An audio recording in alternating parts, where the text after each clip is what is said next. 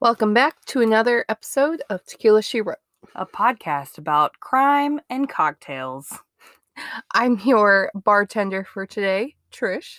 And I'm your crime tender for today, Sloan. And today we're going to be doing a drink of a apple martini. It's like a green apple martini. It's a classic. It's really good. You need this in your arsenal. It is a good springtime, summertime drink. Really, it's an anytime drink, but spring and summer is when I definitely tend to go for it. And then the case for today is the Todt Family? Todt Family, yes. I was like, it's a strange name. T-O-D-T, Todd. Yeah. Yes. But this is a family you may have heard of. It was very popular, kind of like during lockdown and stuff like that. Right as we were going into lockdown. Like it happened at the end of 2019, going into 2020. Yeah. But it's a very interesting case. Grab a cocktail. Definitely want a cocktail for this one. It's gonna be a wild ride. And buckle up for the Hot Mess Express. Yep. Toot toot. Beep beep.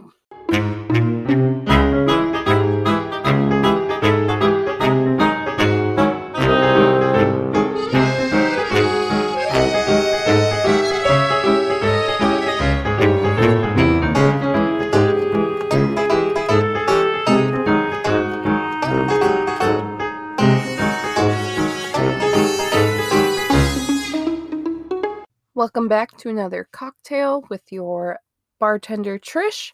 Today I'm doing it's an apple martini, but it's like a sour green apple martini. Either way, it's a very simple recipe. There are also a lot of variations to this one, but this is a very simple 3-step process. You just need, what we're using is the green apple Smirnoff vodka. I used 1.5 ounces of that. You can do a little less depending on how much of an alcohol taste you want. And then I did 0.5 ounces of a like sour apple pucker. We just kind of use Decipher. That's the easiest one to find usually. And then it is 2 ounces of like a sour or a citrus mix. We're margarita drinkers, so it's usually like the margarita mix. But you just need some sort of a citrus. They're really all very similar. Yes. But you do all that, you put it over ice, you give it a good shake, and then you strain it into a martini glass. If you're one that, you don't want to do a martini just because you drink them too fast, you can just pour it over ice. It's whatever. Shake it. Either strain it or just pour it out into your glass and just enjoy. And it's a great spring, summer cocktail. Like I said, it's very simple. As long as wherever you're going to drink has the ingredients, it's a very easy one for them to follow. And yeah, just enjoy. You want to see this like in recipe form or like a video, you can check us out on Instagram, TikTok, Twitter, Facebook, all that fun stuff. We do post a little behind, but we're catching up. But just check us out. It's all Tequila She Wrote. If you have any cocktail recipes or anything like that, you can email us at tequilashewrote@gmail.com. And yeah, enjoy the episode. Welcome back to another case with your crime tender Sloan. Today I am bringing you the story of the Todt family.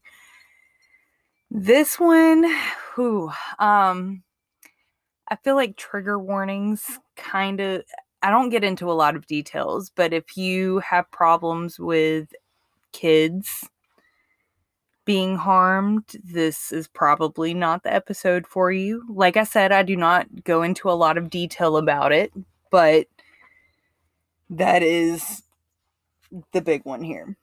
I feel like we've been very careful about what we've covered so far, but eventually we are going to have to get into these more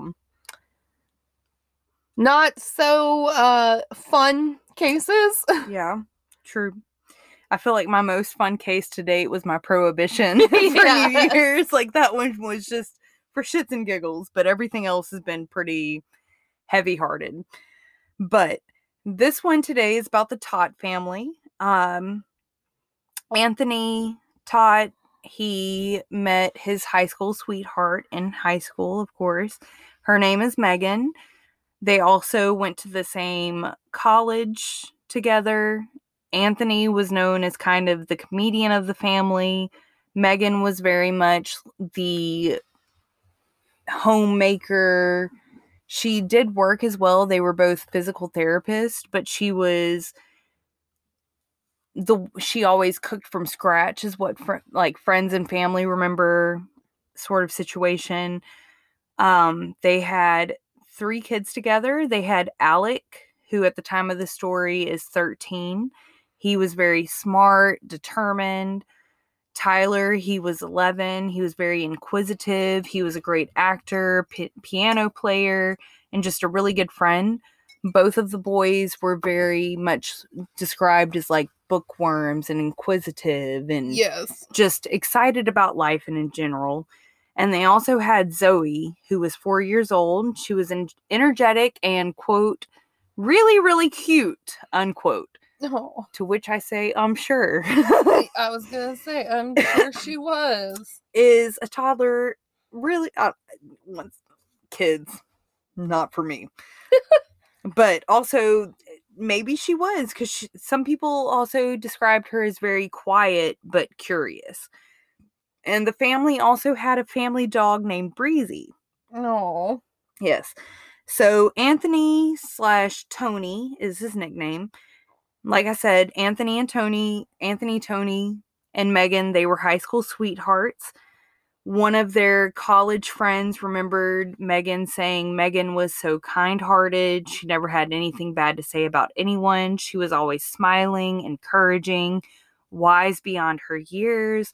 She was the type of person who had it all, but yet she was still very humble. And in college, Tony was the RA, the residential advisor of some townhouses, and he was always there to help. He was there to help to offer advice to all of the residents with roommate conflicts or just life conflicts. Just all in all, he was a good people person type of person. Okay. He started practicing physical therapy in Connecticut in 1999 after getting his master's in physical therapy from Sacred Heart University, where him and Megan attended together. And Megan and Anthony even opened up their own physical therapy practice called Family Physical Therapy. And they eventually even had 2 separate locations. One was in... Oh, where's the town name? Damn. But, okay, so they opened up 2 different locations for the family physical therapy. On their Facebook page, it says, quote, "At Family Physical Therapy in Connecticut, we use patient-centered approaches to focus on the whole individual together as a family. Our experienced clinicians will help you set and reach your goals, from improving daily tasks to training athletes. No matter the cause, we will create a plan that will ensure your success each time you walk through the door." Okay. And then Anthony's personal biography on the website says, Anthony J. Todt, with all of his fancy initials, with all of his programs and masters and all that stuff, received his master's degree in physical therapy in 1999 from Sacred Heart University, which included rotations and internships in home care, outpatient physical therapy, wound management, acute post-surgical therapy, and inpatient rehabilitation. Anthony is licensed in California, Florida, and Connecticut, and has had the fortune to further his physical therapy experience through experiences throughout the country and his involvement in rehabilitating professional athletes, progressive surgical procedures, and continues to improve his knowledge through continuing education in the same.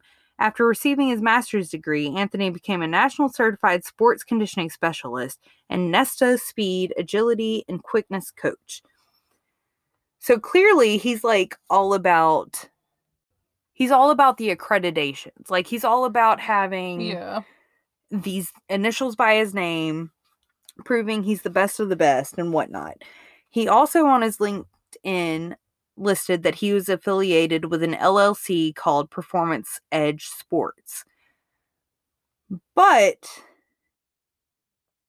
they had owned, not but, they owned this practice together for about 11 years before shit hit the fan, Yeah. essentially.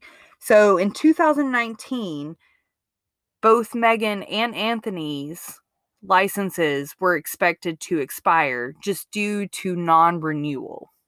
Anthony ended up closing the practice, their home, like their practice that they built up or whatever. Uh-huh. He ended up closing it in November 2019, and we'll kind of circle back to that in a bit. First, I wanted to touch on Anthony's childhood. So, on March 19th, 1980, Loretta Todt, who was Anthony's mother, was home when someone entered the house and shot her. Loretta survived the attack, but the bullet fired, destroying her left eye and remained lodged in her skull. Oh, Jesus. Mm-hmm. Anthony was 4 years old at the time, and he woke up to his mother screaming. The little Todt was able to tell police after the fact that he woke up, and whenever he walked outside of his room, a black man with a T carved in his forehead picked him up and put him back in bed.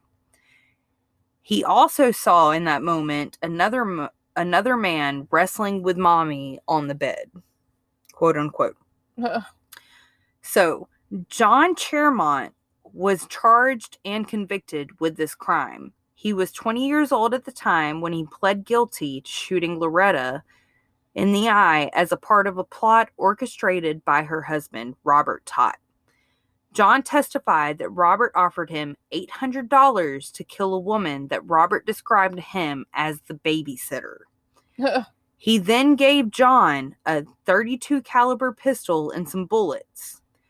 3 days before the shooting, Robert went to John's home, woke him up, and brought him back to the Todt family house. Robert and John then drove to Frankfurt Hospital, where Loretta worked. And as explained by John, the plan was for him to surprise Loretta as she entered her care after work, take her back to a back road, and shoot her. John was, however, too frightened to carry out this scheme. So a new scheme was hatched, and Robert gave John a key to the Todt family house this time. And on March 19th, 1980, John entered the house through the garage and shot Loretta with a rifle and rifled through several drawers to make it look as though a burglary had taken place. John Chermont was a former student of Robert's. Robert was a board-certified special education teacher and a wrestling coach at a high school in Bensalem Township School District. So at this point, Robert was charged and arrested on July 25th, 1980, 6 days after the shooting, and charged with the shooting of his wife, even though he insisted he was innocent. He even filed a $30 million lawsuit against authorities claiming to have been at night school when the shooting occurred. John Chermont cut a deal agreeing to testify against Robert so that he received a 4-year sentence, whereas Robert was convicted and sentenced to a 10 to 20 year sentence on attempted murder, criminal solicitation, and conspiracy charges. So, in the court records, whenever they were going through this whole ordeal, Robert admitted to having an affair with one of his former students, but he denied having anything to do with this murder plot with John. However, the student that he was having the affair with testified on the stand saying that she thought that they were engaged to be married, even though she knew he was married to Loretta. So, a few months later, I feel like this is important to bring up. It's not important to the Todt family thing, but it is important to the Robert family thing. But in 1981, the Philadelphia Inquirer, whenever they received all of the court transactions and all of the information from the officials, they did notice that John actually changed his story 3 different times. So the first time he told authorities that Robert Todt was with him, and Robert was the one that went upstairs, and John heard a pop from downstairs. The second time they asked him about it, he said he just went to to Robert's house to fill out job applications. And that was the only time he had ever been over there. And then the third time that they asked him about it is the story that we actually heard, where he said that he was the one that went in and shot Loretta and all that stuff. So that was the story that authorities stuck with because it made the most sense. It framed Robert, and they were able to get him. So whether or not Robert was the one to blame for all of this, I don't know. However, even after the courts told them that Robert was to blame, Loretta and her 2 children continued to live with Robert until 1981, when Loretta finally filed for divorce. She went on to remarry in 1984, becoming Loretta Schmidt, which makes me think of New Girl. Schmidt. Mm-hmm. And then another little side note from this whole side note story is that John Chermont was back in court in 2014 accused of setting an arson fire to commit insurance fraud. So to me, like, it's very likely that John could have done this on his own whim, but it's also very likely that Robert did hire him in this greater scheme.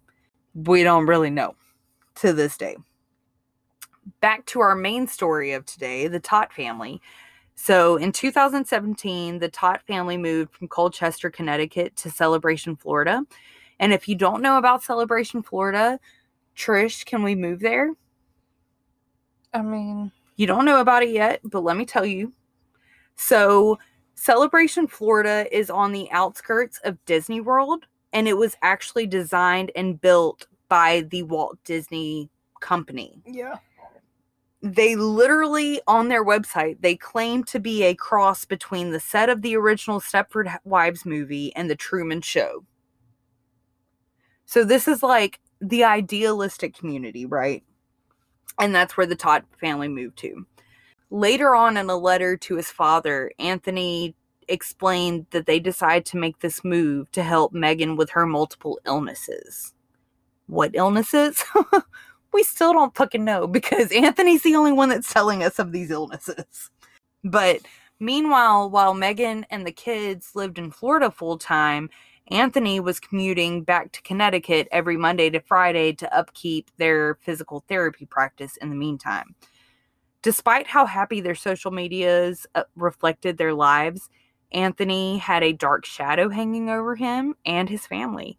It's unclear if Megan was aware or not. I don't know. But Anthony's physical therapist license was under question. He was under investigation by the Connecticut Attorney General, and also eviction notices were lingering on them in Florida. So, according to the Connecticut Attorney General, Anthony was under investigation in an open, quote, false claims acts investigation.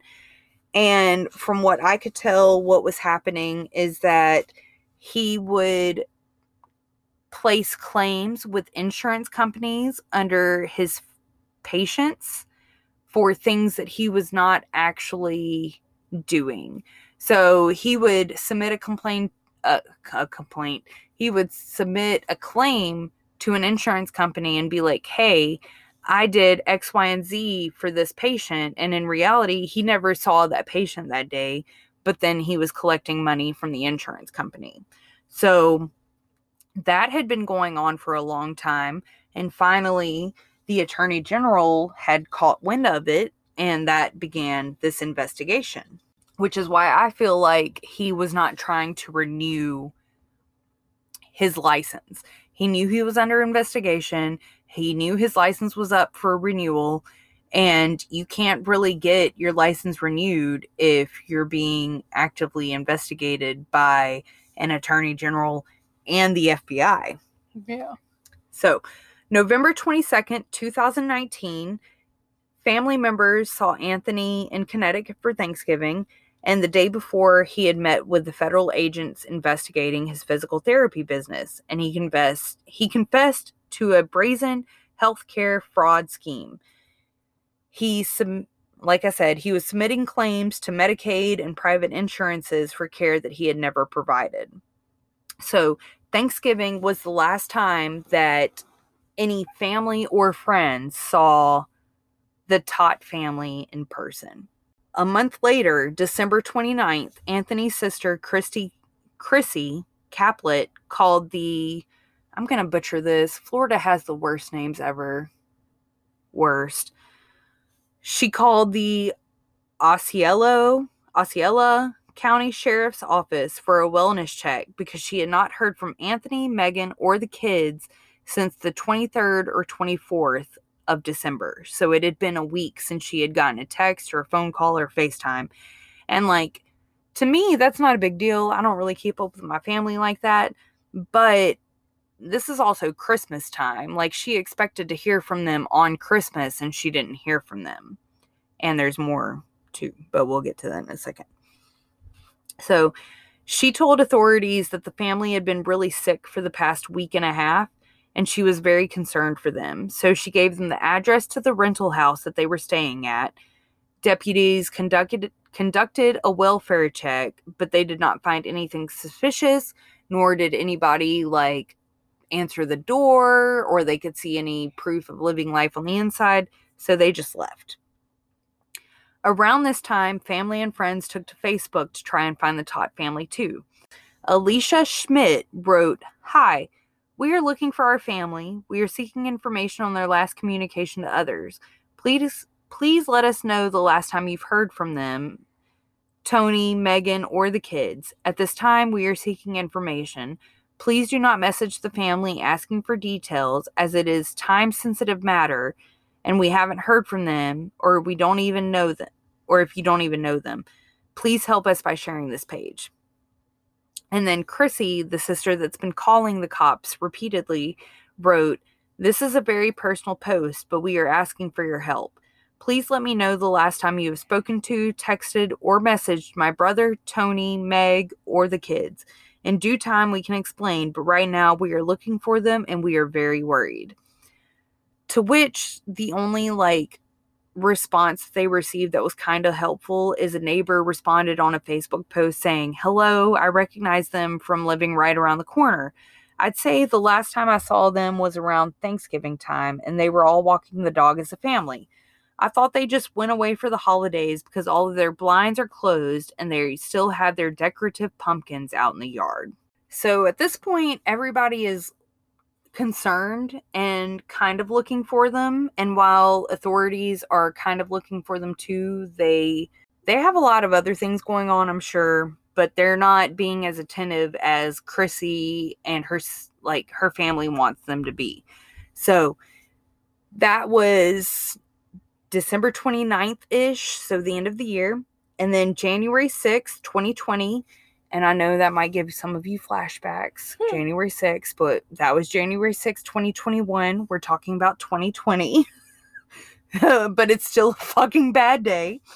So January 6th, 2020, family and friends received texts from Anthony and Megan's phones.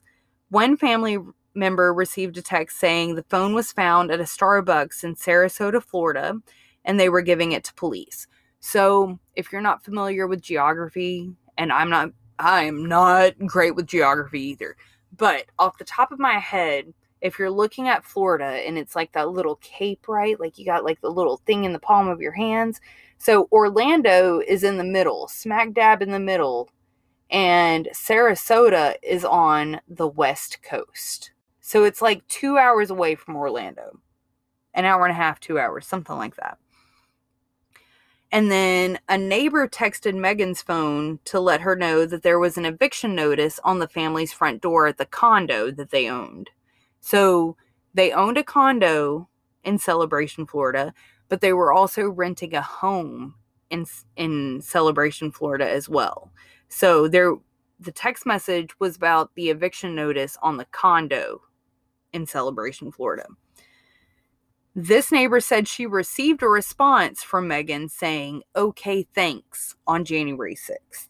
The grammar on my thing, it corrected me to an FBI agent. Why is that? If anybody can answer that, I would be extremely thankful. Anyway, so an FBI agent called the OSCO,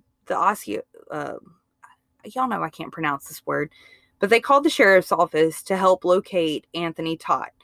Soon after, Chrissy Caplet, the sister, called back for another wellness check after she heard that the FBI was searching for Anthony with an arrest warrant at hand. And she heard that from Connecticut. So she called Florida, being like, hey, I know my brother's in trouble. Can y'all please check on him? Once again, we haven't heard from him in a while, and I know he's in trouble. I'm really worried. So Chrissy then told them that the last time she spoke to her sister-in-law, Megan, on the phone was December 26th, when Megan told her, quote, the world is ending on December 28th, end quote. And the last time she spoke with her brother was on January 6th. On January 10th at about 5 p.m., 2 deputies went to the Todt family rental house, as well as the condo they owned close by. At the rental house, they knocked on every door with no answer. They noted that the windows were all locked, the blinds were all closed, and the mail in the mailbox was dated January 6th, and the eviction notice left on the door was dated December 31st. At the condo, the first thing they saw was the eviction notice on the door, and no one answered. The deputies searched the property and found the family's van, a maroon Honda Odyssey, parked behind Building 11. Which, doesn't sound that odd, but the family's condo was in Building 9. So, were they trying to hide it? Sounds like it. Back at the station, the police call Chrissy and update her on the latest wellness checks, where she expressed her concern again, especially because all the phones are now going straight to voicemail. The next day, on January 11th, the deputies go back to both homes, but nothing has changed. The van's still in the same spot. Everything is still locked up, and no one's home from what they can tell. So they go back the next day, because on January 12th, the owner of the rental home called the sheriff's department and asked for a wellness check too. He told them that he tried to serve a notice of eviction to the family because they had not paid him in quite some time. And when he checked on social media to get in touch with them, he saw that their friends and family were voicing concern over their whereabouts and safety.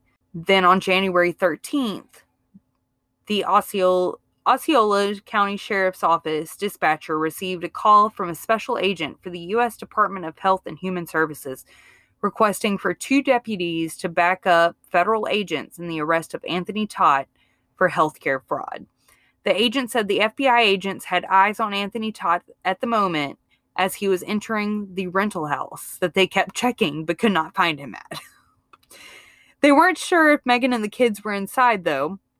The van, which was the only vehicle registered to the family, was still at the condo buildings, but Anthony had been seen driving a white SUV in the weeks leading up to this incident, which wasn't anywhere to be seen either, but the garage at the rental house was closed. So, deputies and federal agents surrounded the house. They knocked several times, announced their intent to arrest Anthony, and received no response. What a shock. When they tried the front door, they realized it was unlocked. So they just walked right in, where they were greeted by a very foul odor. One deputy wrote in the report, I could smell a strong foul odor, which I suspected to be decomposition of something or someone. The odor became stronger the further I walked into the home. Once in the home, they faintly heard a male's voice coming from upstairs before they saw Anthony holding onto the railing and stumbling down the stairs, or at least attempting to stumble down the stairs. When officials asked about his family, Anthony said his kids were at a friend's house for a sleepover, and Megan was upstairs sleeping. He then yelled out for Megan, to which no one responded. Once again, what a shocker. They went upstairs to the master bedroom, and they saw a body wrapped in blankets on the bed. Sticking out of the blankets was a black and blue foot, assumedly Megan, because of the size. When deputies opened the door further, they saw 2 bodies on a mattress on the floor covered with blankets, assumedly the oldest 2, Alec and Tyler. It was obvious they had been dead for a while. It was also obvious that Zoe, the youngest child, was missing. They ended up finding her wrapped in blankets at the foot of the bed. The one small silver lining here is that according to the medical examiner later on, is that it appeared that Zoe was the only one to not receive/die of any traumatic experience. Anthony Todt was arrested on federal healthcare fraud charges and indicted on 4 counts of first-degree murder. And authorities believed he was sleeping in the same room as his family for up to 3 weeks before they were discovered. I just literally can't fucking imagine. The Orange Osceola County Medical Examiner's Office found the official cause of death as homicidal violence of unspecified means, and also mentioned, I'm going to butcher this because it's a science name, diphenhydramine toxicity, which is just a really fancy way of saying Benadryl. That's a big word for Elmo. But anyways, each victim, aside from Zoe, also had multiple stab wounds. Yeah. Anthony confessed to the murders initially, but he ended up recanting, saying that he wasn't even home when his family was massacred. Meanwhile, friends and family in Connecticut find out about all of this through Facebook and the news.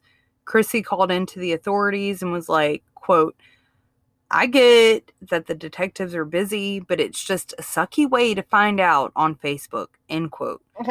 And I totally agree, especially considering Chrissy had been calling and asking for help for weeks at this point. They definitely had her number to call her back. They definitely knew something was going on. Someone at the station could have made a quick call, in my opinion. It's not the authorities' fault that the media was there before they were, by any means, but I do think that we need a better system of contacting family, especially in situations like this where the family has been calling and asking and begging for help. Yeah. I could go on a whole rant about these changes we need in our media. Like, that was a rant. That was a small rant about the cops. But, like, I could go on a whole hour-long rant about what we could change in the media. We don't have time for that today. So, in March/April, during a few of Anthony's phone calls to his sisters, he claimed that it was Megan that killed the kids and then committed suicide. He said that she had made several attempts to do so before. The Orlando Sentinel, a local newspaper, got their hands on a letter from Anthony to his father dated June 19th, claiming the same thing, that Megan was to blame for the horrible murders. In this 27-page letter, 27-page. He claimed Megan tainted their dessert at dinner before killing the 3 children and then drinking a family-sized bottle of Benadryl and stabbing herself in the stomach. Okay. Then Anthony ran to the bathroom and puked because he was so weak. But you never called 911. He said in this letter, quote, "I love my wife still very deeply, and it will be the hardest thing to sit there and tell everyone that it was her that did this when I was not home, and then she committed suicide in front of me. I have forgiven her, as I know she was chronically sick." He went on to claim that Megan suffered from several illnesses, including depression, but he asked his father to keep these in quote-unquote confidence. Okay. This guy, honestly, he seriously gives me Donald Trump vibes. Like, okay, this next part just kind of explains it. So in the letter, he also said, quote, "I'm 1,000,000% innocent of all these preposterous charges. I want to correct all these inaccuracies from the creative writing machine." Then he also claimed the sheriff's office wanted to score a big win by arresting him. He said, "The media and the sheriff's department here are making me out to be the next big butcher of Baghdad," he wrote. "I would have called a press conference months ago, but I was told by my attorneys, who happen to be some of the best in the state, that that was not an appropriate way to handle the case. So I just sit idle and make a list of lawsuits for when I get out." Okay. Who does that sound like to you? Say it. No. Donald Trump. Fake I said news. I said it. Also in the letter, Anthony wrote that on the day of the murder, that it was a quote-unquote phenomenal day because Megan woke up with no pain for the first time in months. He said that the family spent the day together before eating dinner. Then he left to go to the condo nearby for maintenance tasks. Questionable, because you're under eviction there too, you dumbass. Yeah. And also to get a Mickey Mouse necklace that Zoe had been begging for. He got to the condo and realized he left his tools back at the rental house, so he went back. He ended up playing basketball with his sons for a little bit, and then he sent them back inside. And that was when the boys said, Mom made a special dessert for us. Are you not going to come inside and have dessert with us, Dad? And he was like, no, I'm trying to lose weight. Uh-huh. Yeah, okay. Yeah, okay. So then Anthony went back to the condo, but instead of going inside to perform the maintenance repairs, he took a quote-unquote small siesta in his car. When he woke up with the morning light shining in his face, he said he woke up in such a panic, fearful of the scolding that awaited him at home, so he rushed back because he had his daily therapy appointment with Megan. Okay. When he arrived home, the first thing he saw was the remnants of the Benadryl pudding pie. To which he said it looked amazing, but it smelled awful, so he skipped right past it. Great decision for breakfast, my dude. Then he went upstairs, and that's where he found Megan, alive, where she confessed to killing all 3 of their kids. Anthony went to each of their rooms separately, where he found them deceased with no apparent sign of struggle. Again, question mark / red flag for me, because Zoe was the only one to not have evident struggles. Yeah.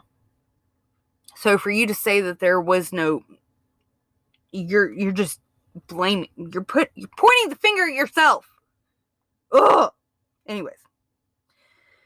So after he went around and he checked all of the rooms, saw the kids, Megan then asked him if he was okay, to which he replied, no, you murdered our children. No, dude, you murdered the fucking children. So that's the point that Anthony said that Megan chugged the whole Benadryl bottle before stabbing herself in the stomach, saying, quote, I have to be with my babies, end quote. Anthony claims that he then tried to do CPR until he could not physically move anymore. Sure. Another red flag here. You never called 911. And you stayed in the house with the dead bodies for up to 3 weeks. So I don't buy any of this. Yeah. He then claimed that he moved the children's body into their master bedroom, putting them in comfortable sleeping positions and covering them for warmth and protection, and then placed rosaries in each of their hands. He then goes on to tell authorities that he attempted suicide at least 8 different times, but that was yet another thing that he sucked at.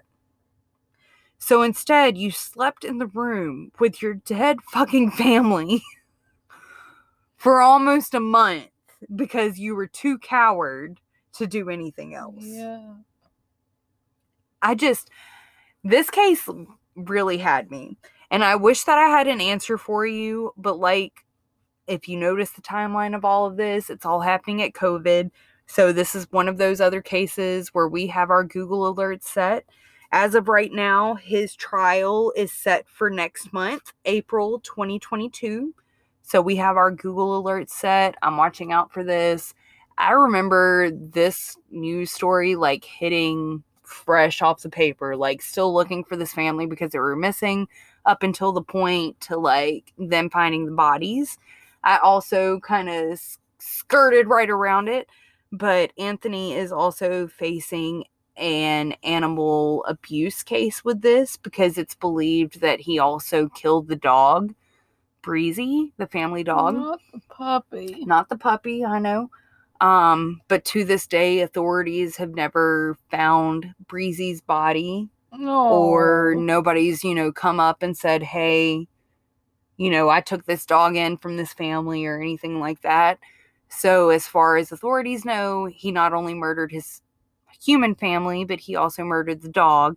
And so they did charge him for that, and to which I'm grateful because I feel like most of the time, like, the animals get overlooked. But yeah, that is my case for today. I hope that we have some decent-ish news coming up in the next month or two about it. And I had, whew, I had quite a few margaritas personally to get me through this case. So if you needed a couple too, I completely understand. And with that, I am going to kick you off to the last call with Trish. Welcome back to another last call with your bartender Trish. And today we're just going to do some kind of random facts.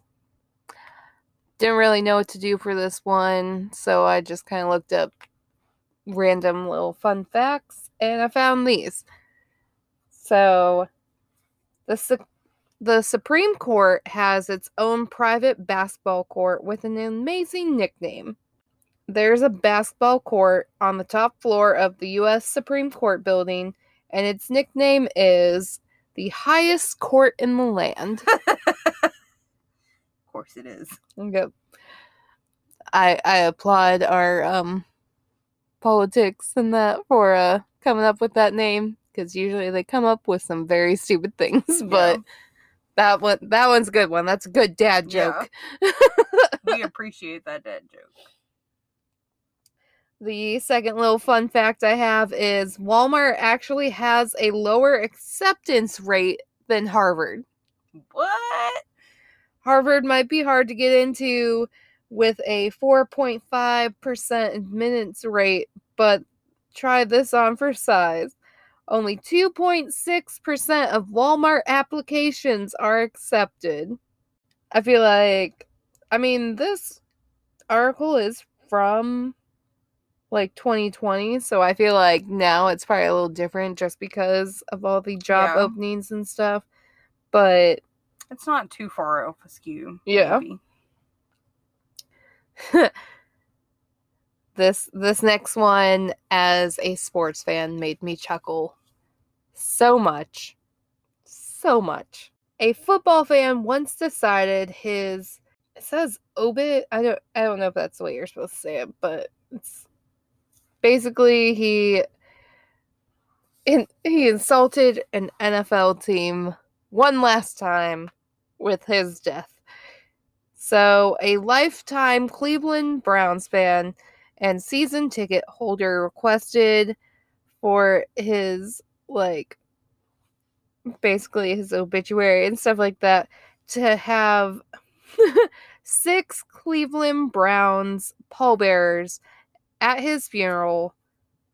And the reason for this was so that the Browns couldn't let him down one last time. And as a Pittsburgh Steelers fan, I love that so much. Another little fun fact. Hunting unicorns is legal in Michigan. For all those wild unicorns running around. Lake Superior State University in Michigan offers a unicorn hunting license. Unsurprisingly, the chief herald of the unicorn hunters was once quoted saying, "The pursuit of the unicorn is a lonely quest." I'll take on that quest. Thank you. Especially us 90s kids and that remember the commercial, how many licks does it take to get to the center of a Tootsie Roll Pop? Too many. Yes. Well, officially, there is a count for this. It officially takes 364 licks to get to the center of a Tootsie Pop. They say this is according to engineering students' scientific endeavor at Purdue University, who used a proprietary licking machine rather than human tongue. So I feel like that could be different depending on, acidity and stuff like that, maybe. But apparently 364 licks. So, one lick shy of a year. Here's one that really got me. Did you know the Cookie Monster actually has a real name? No, I did not. The Cookie Monster's name is Sid. Nope, didn't. Never would have put that together. Never heard that. So we all know about Shark Week and that, and how people like to focus on the fact that, sharks kill people and that. But vending machines are a bigger threat to humanity than sharks. I believe it. You are twice as likely to be killed by a vending machine than a shark, according to the New England Aquarium. So when is Discovery Channel premiering the vending machine week? Which I believe it, because those things are heavy. Yeah. But I thought that was funny. Apparently, the Queen of England is a wedding crasher. She will not only just, attend royal weddings, but she just might happen to show up at just some normal weddings. And she apparently did so one time in 2012 to a couple in Manchester. She just decided to show up at a wedding. Like, could you imagine? Could you imagine being at a wedding, or it being your wedding, and the Queen of England just suddenly shows up? I'd be like, who are you, the Queen of England? I think the last one I'm going to end with, because I found it kind of funny. There's actually an American town with a population of 1, and it is called Monowi. Monowi. So Monowi is what I'm going to say. Nebraska. It is the only town in the United States with an official population of 1 person. And yes, she still owes taxes, but to herself. She is, I wish. Right? She is in her 80s. She is employed as the village's mayor, librarian, and bartender. All right, then. Where do I need to go to sign up for that? Right? I mean, she's 80. Clearly, someone's going to have to take over that somewhat soon. Yep. I volunteer. So we got to move to Nebraska. My brother's out there. He's got a brewery. Be good. I don't know how close it is to Monowi, but it would be worth looking into. Mm-hmm. Soon to be a population of 2. Right. Tequila she wrote. Well, I guess Nathaniel's got to come along. Oh, yeah. I forgot. And Logan said that I can't leave. Population of 4. And then 2 dogs and 2 cats. They don't count for... They don't count for the IRS. Unfortunately. They depend on me, but they're not dependents according to my taxes. But those are some of the interesting facts. There's a few more, but I think I'll leave them for different times. But I wanted to end on a population of 1, because I thought that was quite funny. My ideal town. The only thing is, where would we go for Mexican? We'd have to go somewhere else. True. That'd be the only bad thing. True. I can cook Mexican and I can make margaritas. Yeah, but it's different. We can figure it out. It's different when someone else makes it for you. But until we figure it out, this has been Tequila She Wrote today. Thanks for hanging out with us. If you're liking what you hear, give us a review. Like, subscribe, all that fun stuff. We have our socials, Tequila She Wrote, across the board: Instagram, Facebook, Twitter, TikTok, all that good shit. We also have our Patreon. It's Tequila She Wrote. For as little as $2 a month, you get ad-free episodes. You also get a little bonus episode. And then if you pay a little more, you get even more bonus stuff. So each tier has their own bonus episodes and merchandise and all that good stuff. If you have any recommendations, case-wise, cocktail-wise, whatever, if you have any, tips for us, tequilashewrote@gmail.com. Hit us up there on our socials. We love to interact with you, and we'll see you next time. Thanks for riding on the Hot Mess Express. Toot toot. Beep beep.